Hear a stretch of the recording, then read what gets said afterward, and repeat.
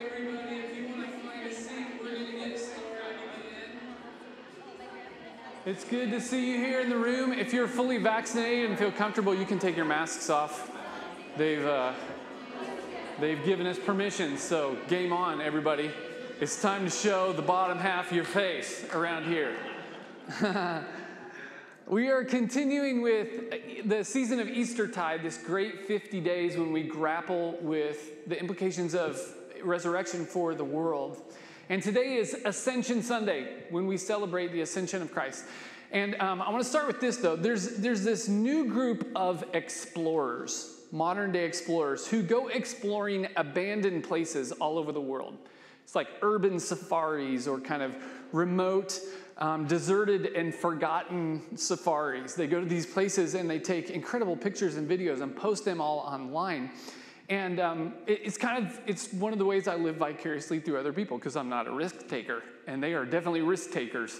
And some pretty great stuff out there. For example, it's become popular to travel to Russia and explore the exclusion zone of the Chernobyl nuclear disaster site from 1986. If you go there, you find these eerie scenes. I want to show you some of these pictures of like homes that were just walked away from in 86. And now they're just kind of dilapidated. Like when they say everything's radioactive, you don't like pack it in your bag and take it with you. Like you just leave it sitting around, which they did. So there's like this abandoned school with notebooks still on the desks where the kids left them. And they were just completing this amusement park in the center of town and just left it sitting there where it was. Just walked away from it. There's an old dentist's office just slowly decaying. Get it? Dentist's office?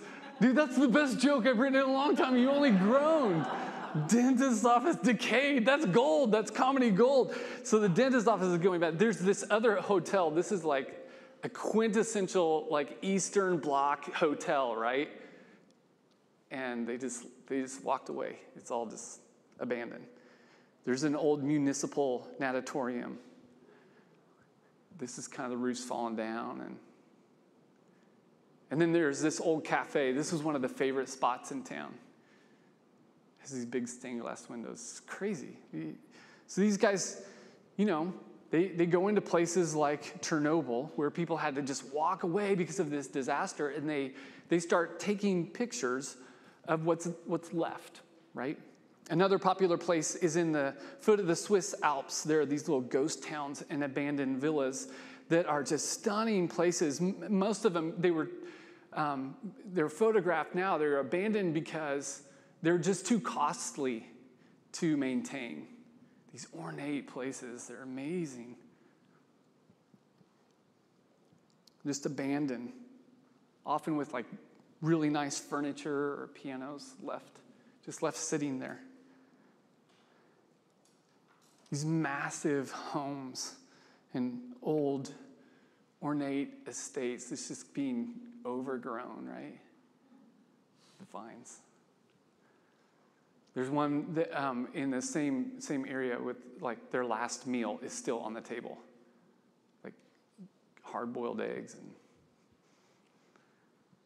there's this a terrace there with like this incredible view. And nobody ever gets to see it except the trespassers trying to get followers on Instagram, right?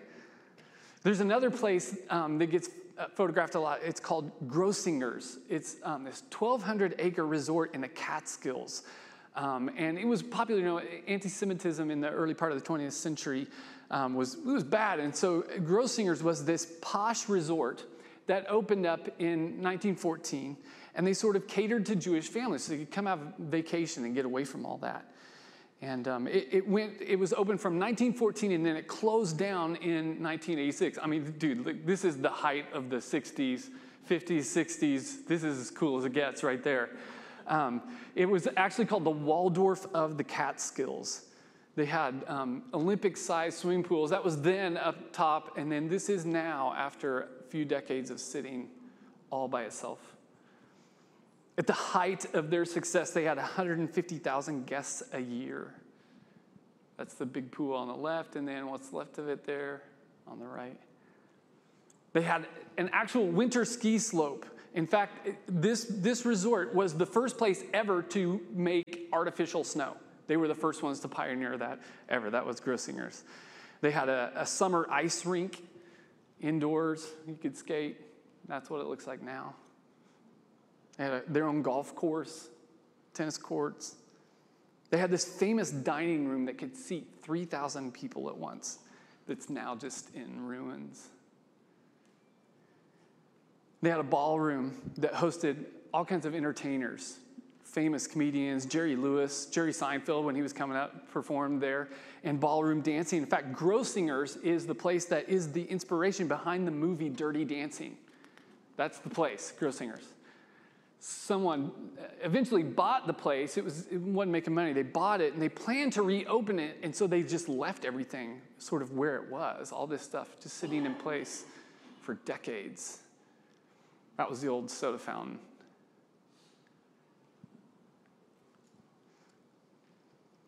And it just kind of slowly, because there was nobody taking care of it, just sort of went to pieces. And so lots of people who went there as kids or just interested in it show up here with their cameras and take pictures. Of all the places that urban explorers photograph, probably the most common is old abandoned churches. Actually, it's probably a toss-up between old abandoned churches and mental institutions. I'm not going to lie, I don't know why. I don't know what that association really means about us, but those are the two main ones. You can go almost anywhere in the world today and find once vibrant churches that were filled with life for sometimes centuries that are now empty and abandoned. Just like beauty everywhere you look, architectural marvels, once enlivened by the prayers of the people, liturgies and songs and incense, now just silent and in various stages of decay. These places that you just know were so meaningful to people, sites of their children's baptisms and first communions, of funerals, of significant moments in their life, are now being sort of taken over by nature.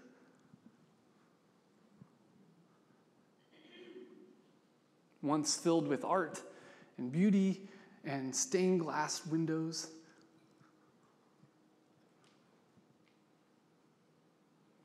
and now they're covered in graffiti, dust and debris. Some of them locked up, almost kind of frozen in time. I love the lonely little organ sitting over there. Want somebody to play it. Others bombed out, breaking down.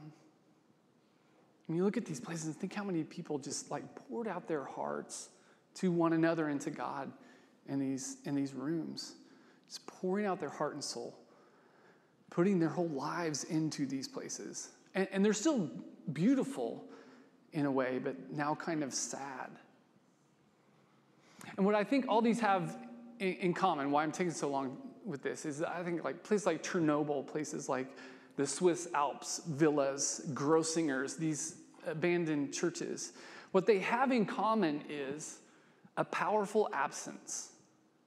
The only reason people are even interested in going to these places and taking pictures of them now is that there is this powerful absence that's having an impact in that place on the physical world, such that it actually shows up when they film it or take photographs. The absence is what makes them interesting, and it's manifesting itself in the physical world.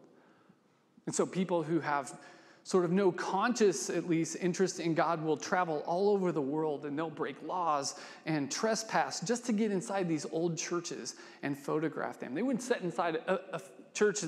foot inside a church that is actually having a worship service.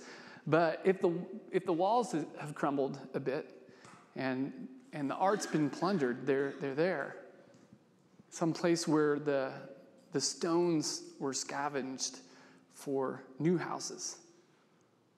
I mean, why are they drawn to this drawn to these dilapidated buildings, right? They're drawn there by absence, by an absence.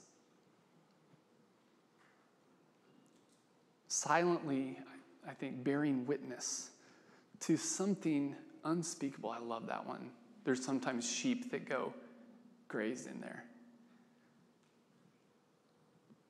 This unspeakable, sort of unnameable presence of absence.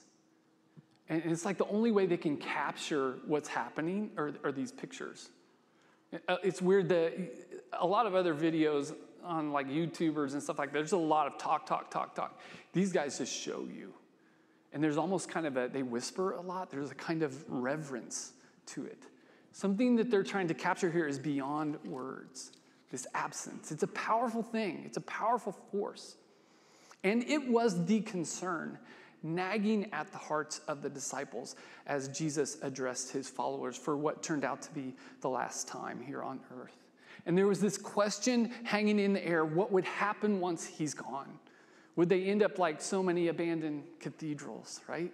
Once glorious temples of God, now just empty and sad. Would they crumble and fall to pieces, plundered and co-opted?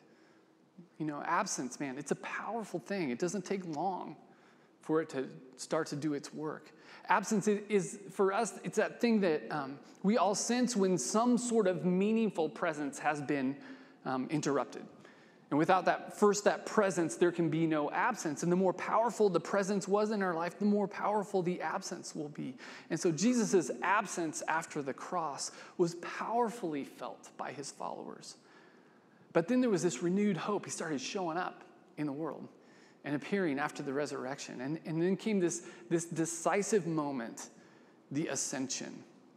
It's really one of the most important things that Jesus ever did, which is strange because most of us don't really know the meaning of the ascension. Like we could talk about the birth, a lot of his teachings and miracles, his death, his resurrection. But if we had to like speak about the ascension, I'm not sure that we could probably do it, which is weird because it's a powerful thing he did here. And the story of the ascension begins right after the road to Emmaus in Luke. Jesus appears in Jerusalem, saying, "These are my words that I spoke to you while I was still with you, that everything written about me in the law of Moses, the prophets, and the Psalms must be fulfilled." So here again, he's mentioning, we talked about this, the three foundations of the Jewish faith. The law, the first 5 books of the Bible, just basic instructions on how to be people of God. The prophets, which was kind of the counter testimony of how it's going or not going, right? It's exposing idolatry and mistreatment of the poor. And then the Psalms, they're prayer book, they're poetry, the vocabulary of their faith. And Jesus is saying that his ministry is somehow the climax of Israel's long story in these 3 big sources: the law, the prophets, the poets. They were building to this moment, and then we're told he opened their minds to understand the scriptures. So they're going to have to let go of some stuff. We talked about this a couple weeks ago. Let go of some old ways of seeing things if they're going to reimagine what it means to be faithful. And then it says, he said to them, "Thus it is written that the Messiah is to suffer and to rise from the dead on the 3rd day, and that repentance and forgiveness of sins is to be proclaimed in his name to all nations, beginning from Jerusalem." And so the central aspect of his mission was to lead people to repentance, change course, and forgiveness. Just this sense that everything's okay. Remember that's the negation of the negation. Forgiveness means it doesn't go away. It just doesn't matter, at least not in the same way. Our brokenness doesn't. And he believed this could have a deep impact, not just on the Jewish people, but all nations, for all nations. And so in God's absence, the people, they had turned to religious and political ideologies and nationalism and just kind of weirdness. And he was offering them a whole new way to enter into their lives. But they'd have to rethink some things first. They'd have to drop some certitudes about the world. They'd have to find some space for mystery and wonder and awe. They'd have to leave vengeance behind for relationships of grace. They'd have to renounce power and dominance for gentleness and self-control. And Jesus really kind of subverted their view of this angry, vengeful, aloof God waiting to pounce on them, talking about this God who's like a father, just a loving father who's really, really close.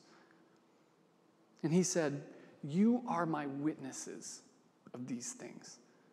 We talked about this. Witness means, it has the same root as the word martyr, martyris. Those who bear witness are the ones who take up their cross, who embody the death and resurrection, just in the way that they live their lives, dropping kind of their ideologies and their need to be right and taking up their cross and this need to pour their lives out for other people. But this cannot be done for us by a leader, right? We have to follow with our own 2 feet. And that's part of the meaning of the ascension as well. Let's read on. He says, and see, I am sending upon you what my Father promised. So stay here in the city until you have been clothed with power from on high. That's Pentecost, and we'll talk about that next Sunday on Pentecost Sunday. Then he led them out as far as Bethany, and lifting up his hands, he blessed them. And while he was blessing them, he withdrew from them and was carried up into heaven, and they worshiped him and returned to Jerusalem with great joy. And they were continually in the temple blessing God. So part of the ascension involves asking the question, why? Like, why did he have to go away? Why not just stay and keep leading the disciples in the church? And at least part of the reason seems to be that he was trying to transcend the ideological infighting of his day, all the different Jewish sectarian conflicts. He was trying to, what, he's in Jerusalem a week and they killed him? Like, how long till they just do that to him again? His goal wasn't to somehow pick one of those factions and help them win the ideological battle. He was trying to get to all nations. That's where he was going, all nations. To bring them a new way to organize their common life together so that they could actually see God breaking into the world through each other. He was trying to get humanity to be human, as human is meant to be. And so he couldn't do this for them. He had to step back and ascend to the Father. So the ascension, in a sense, is a little bit like the detonator, exploding the kingdom of God from this, wherever Jesus was walking around, to the rest of the world. When he was alive, the mission was limited to one time and one place. After he ascends, that limitation is removed. He's free to be everywhere and always. And so through the ascension, the presence of Christ becomes universal. That's a big aspect of the meaning of the ascension. Not just accessible to the 12, but soon after Pentecost to be accessible to all nations. All of them bearing witness to the reality that there actually really is in the world more power to love and self-sacrifice than all of the, ideologies and armies and organizing principles of the world. The world had lost touch with that reality. But it's like everywhere Jesus went, they caught a glimpse of it again. This power of love, it was unleashed through him as he came in contact with broken bodies. This power was just moving out into the world, but he was only one man, right? He couldn't meet everyone in the entire world, so he would just detonate his power, his presence into the world through the church, and they could meet with everyone in the world, and in fact have, kind of.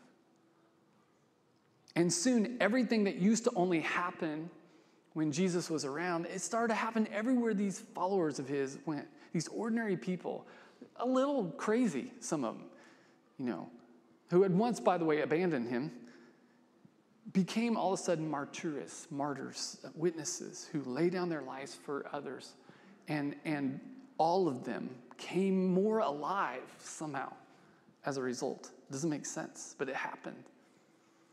And so a bunch of ragamuffin disciples, mostly failures when Jesus was around, mostly confused in the Gospels, would go on to incredible faithfulness once he was gone after the ascension. It's almost like as long as he stuck around, it's like a teenager in the house who has figured out over the years how to get their parents to do everything for them. And then when they move away, it's like you got to learn a lot of stuff to do for yourself, right? I was a train wreck for the good first semester of college. And so this is a gift. I mean, Jesus' final gift in teaching to his people was his absence. And it's strange to say because his presence was so powerful, but that's part of there was even a greater power in his absence. There was just so much potential, infinite potential and power, and packed into his teaching about love and the nature of love is self-sacrifice. And this was all inaugurated, of course, but it was just sitting there kind of in nascent form, just raw potential. And they were sort of in a holding pattern, trying to figure out what was going on, trying to reimagine Messiah, trying to figure out, is he back, like staying back, or back, and what is going on? And they're just kind of waiting, stuck. What does it all mean? And Christ's ascension is just this detonator. It just explodes the kingdom into their lives, just ignites this energy and power and begins to unleash it on the world through his disciples. And they began to preach, tell people Jesus didn't just come for us, to live for us, to do life for us. He came to live through us, in us and through us out into the world, to help us come fully alive and then just infect the rest of the world with that life, that presence, through relationship, through love as self-sacrifice, through grace especially. You don't have to hold to the ideologies and stuff. There's this grace in all of it. And they began to learn to discern Christ's presence in their midst immediately. Whenever 2 or 3 were gathered, they could tell he was with them. They sensed his spirit. And this began to help them see themselves and the world more truthfully. And so it really is Christ's absence that would open up this void, this space into the world. And as soon as his followers began to step into that space, they found he was actually there, just in a different way. And they found that Jesus began to live on in the world through them. And they sort of stopped waiting around on him to come back, on Messiah to come fix everything. They started fixing stuff themselves. Because the spirit of the Messiah was alive in their hearts and in the community of the faithful disciples. It was just changing their view of reality and even themselves. And that's why the ascension had this impact, not just on the religious types, but on all nations. I think it's actually why people travel all over the world with their cameras trying to catch a glimpse of something, meaningful, transcendent. Exploring old abandoned churches. They're driven by this longing that they probably can't even consciously explain, a longing to catch a glimpse of the divine in this world, for a sign that we're not just like left here alone to our own devices, that there's some kind of meaning and purpose to it all. And this is old, this quest. I mean, it's been going on since the dawn of human consciousness. In all times, in all places, people have just been haunted by this sense that God is real, that God is unavoidable, but also somehow at the same time just always beyond our reach. It's absurd. This deep longing for God, this inescapable sense. I mean, the most ardent atheist can have a baby and in the next moment be thanking God. Like, we can't help ourselves. It's in us. And yet there is also this absence, this distance. It's frustrating.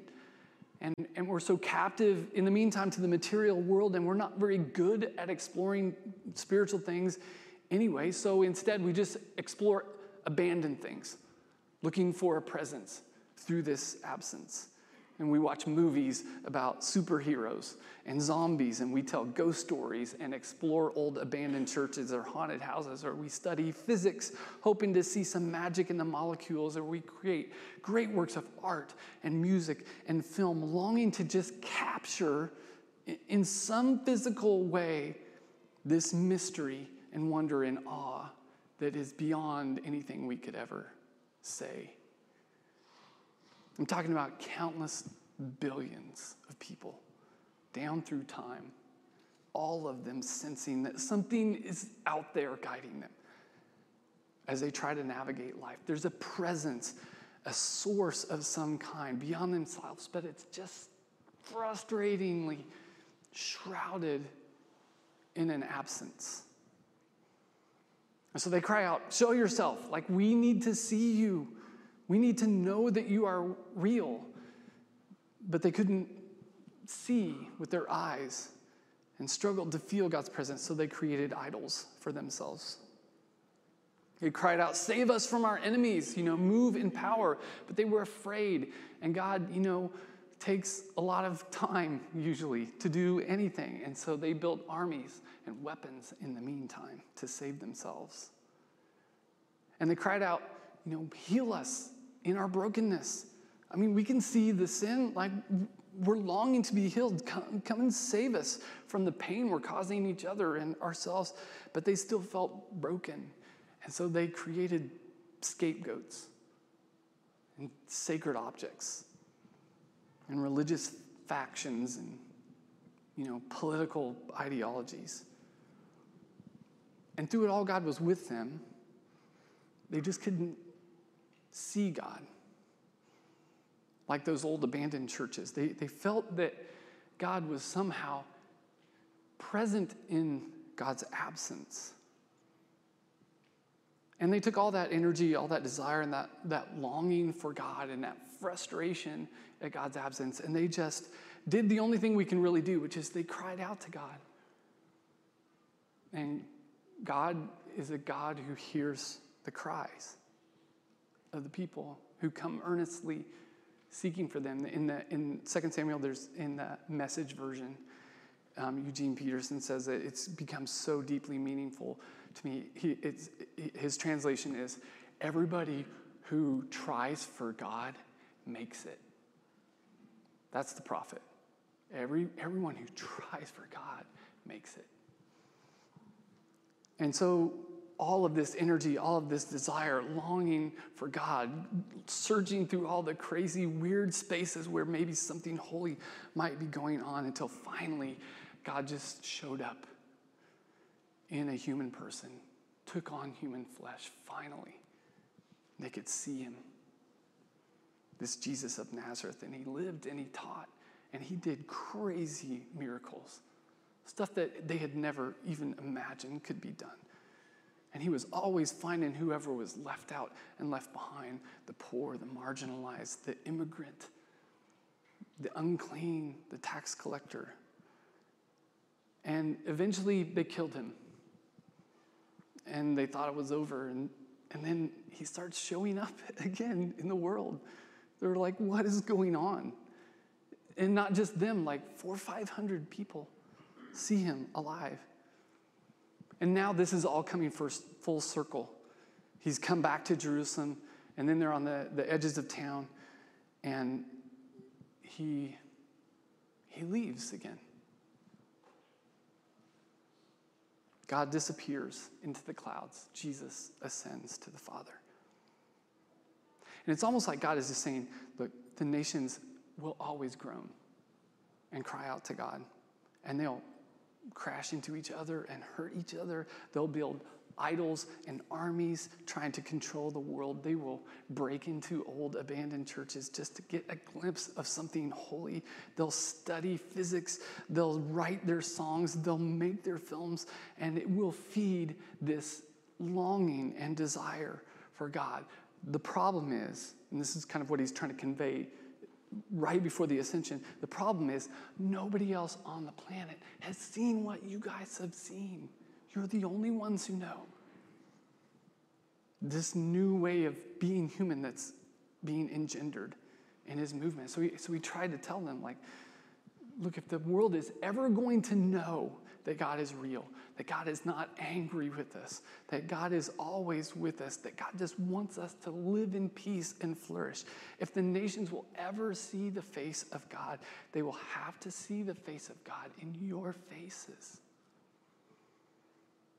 You will be my witnesses when you learn to lay down your life.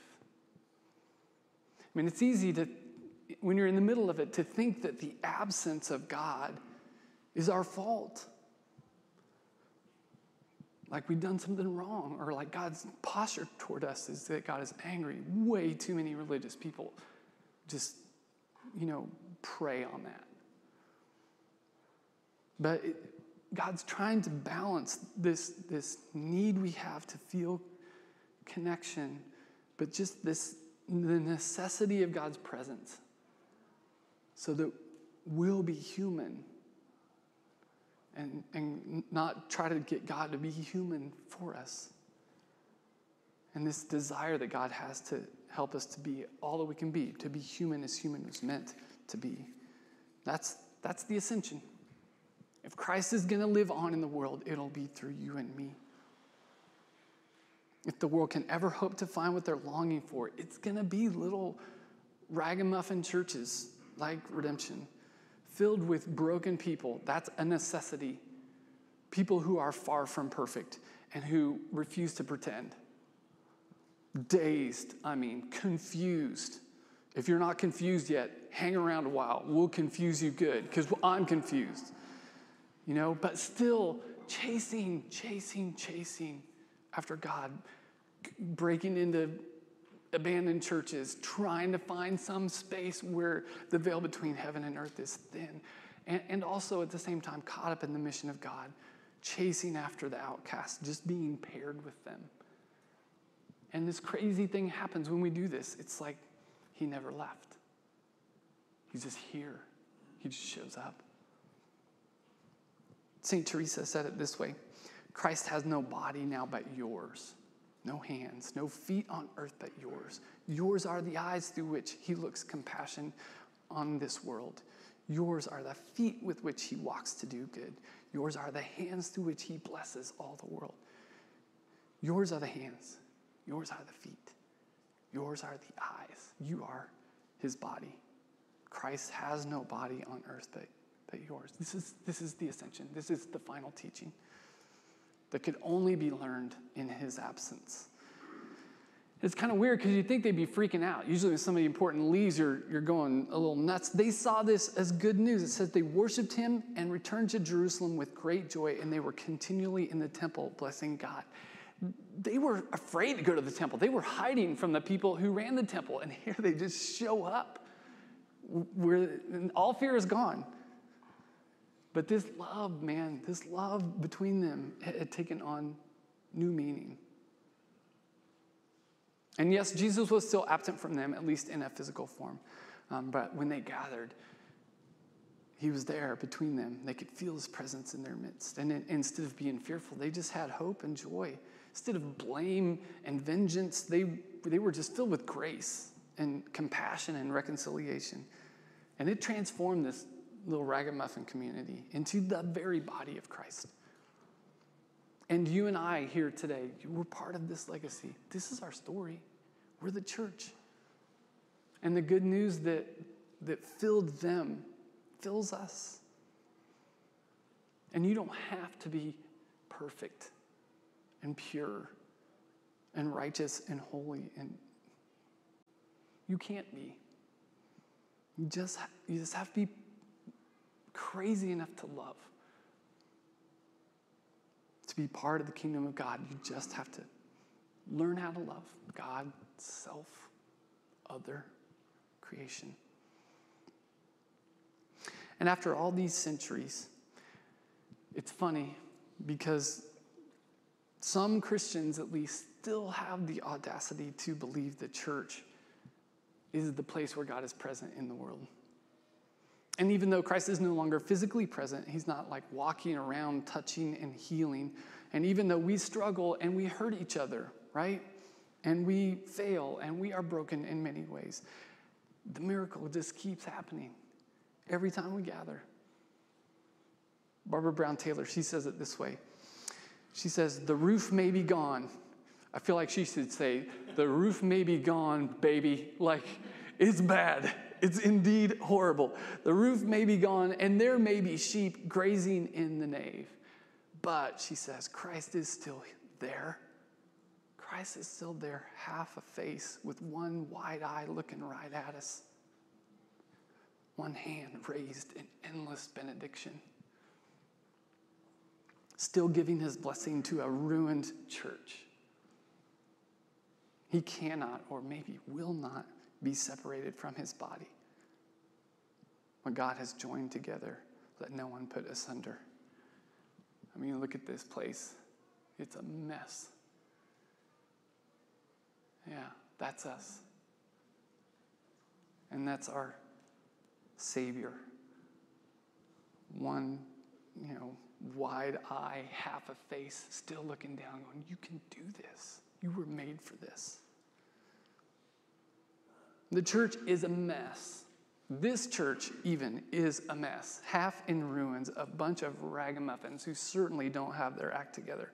But Christ is here, half a face, one wide eye looking right at us, saying, bear witness. You can do it. Take up your cross. Embody this love that has no limits. Amen? Let's pray. Oh God, that this would be our story. And that we would be brave to show up and be ourselves, that we would chase the ghost of you, chase the place where you once were, chase this absence, laying down our lives, pouring out our lives for each other and for those who are on the margins, just struggling. And we believe that you will show yourself and you'll make us human is meant to be. You'll teach us how to love. And so we're chasing it down with all we've got. And please help us.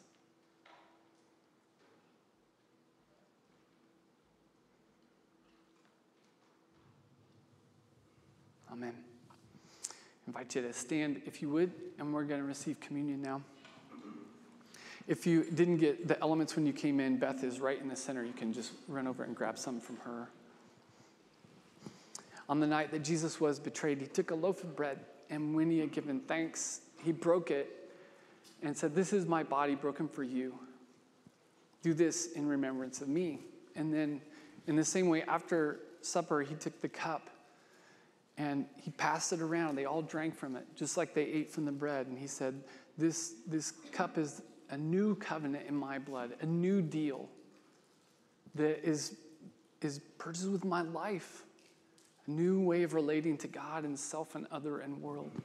And so he said, anytime you gather, eat this bread, drink this cup. Remember, take my life into your life and remember who you are in this world. And so that's why we receive communion every week, to tell us who we are, to become this thing that we feast on, and then be out in the world and let them feast on us, right? So if you would just hold it in front of you and let's bless it. Lord, we ask your blessing upon the bread and the cup. May it be to us a means of your grace, a spiritual food and drink. And as we receive it into our bodies, may we receive you once again. Come and live inside us. Make us new from the inside out. And then send us out into the world to be salt and light. And let the world feast on us and taste and see your goodness. All to the glory of Jesus Christ, our risen Savior, who lives and reigns with you and the Holy Spirit, one God, now and forevermore. Amen.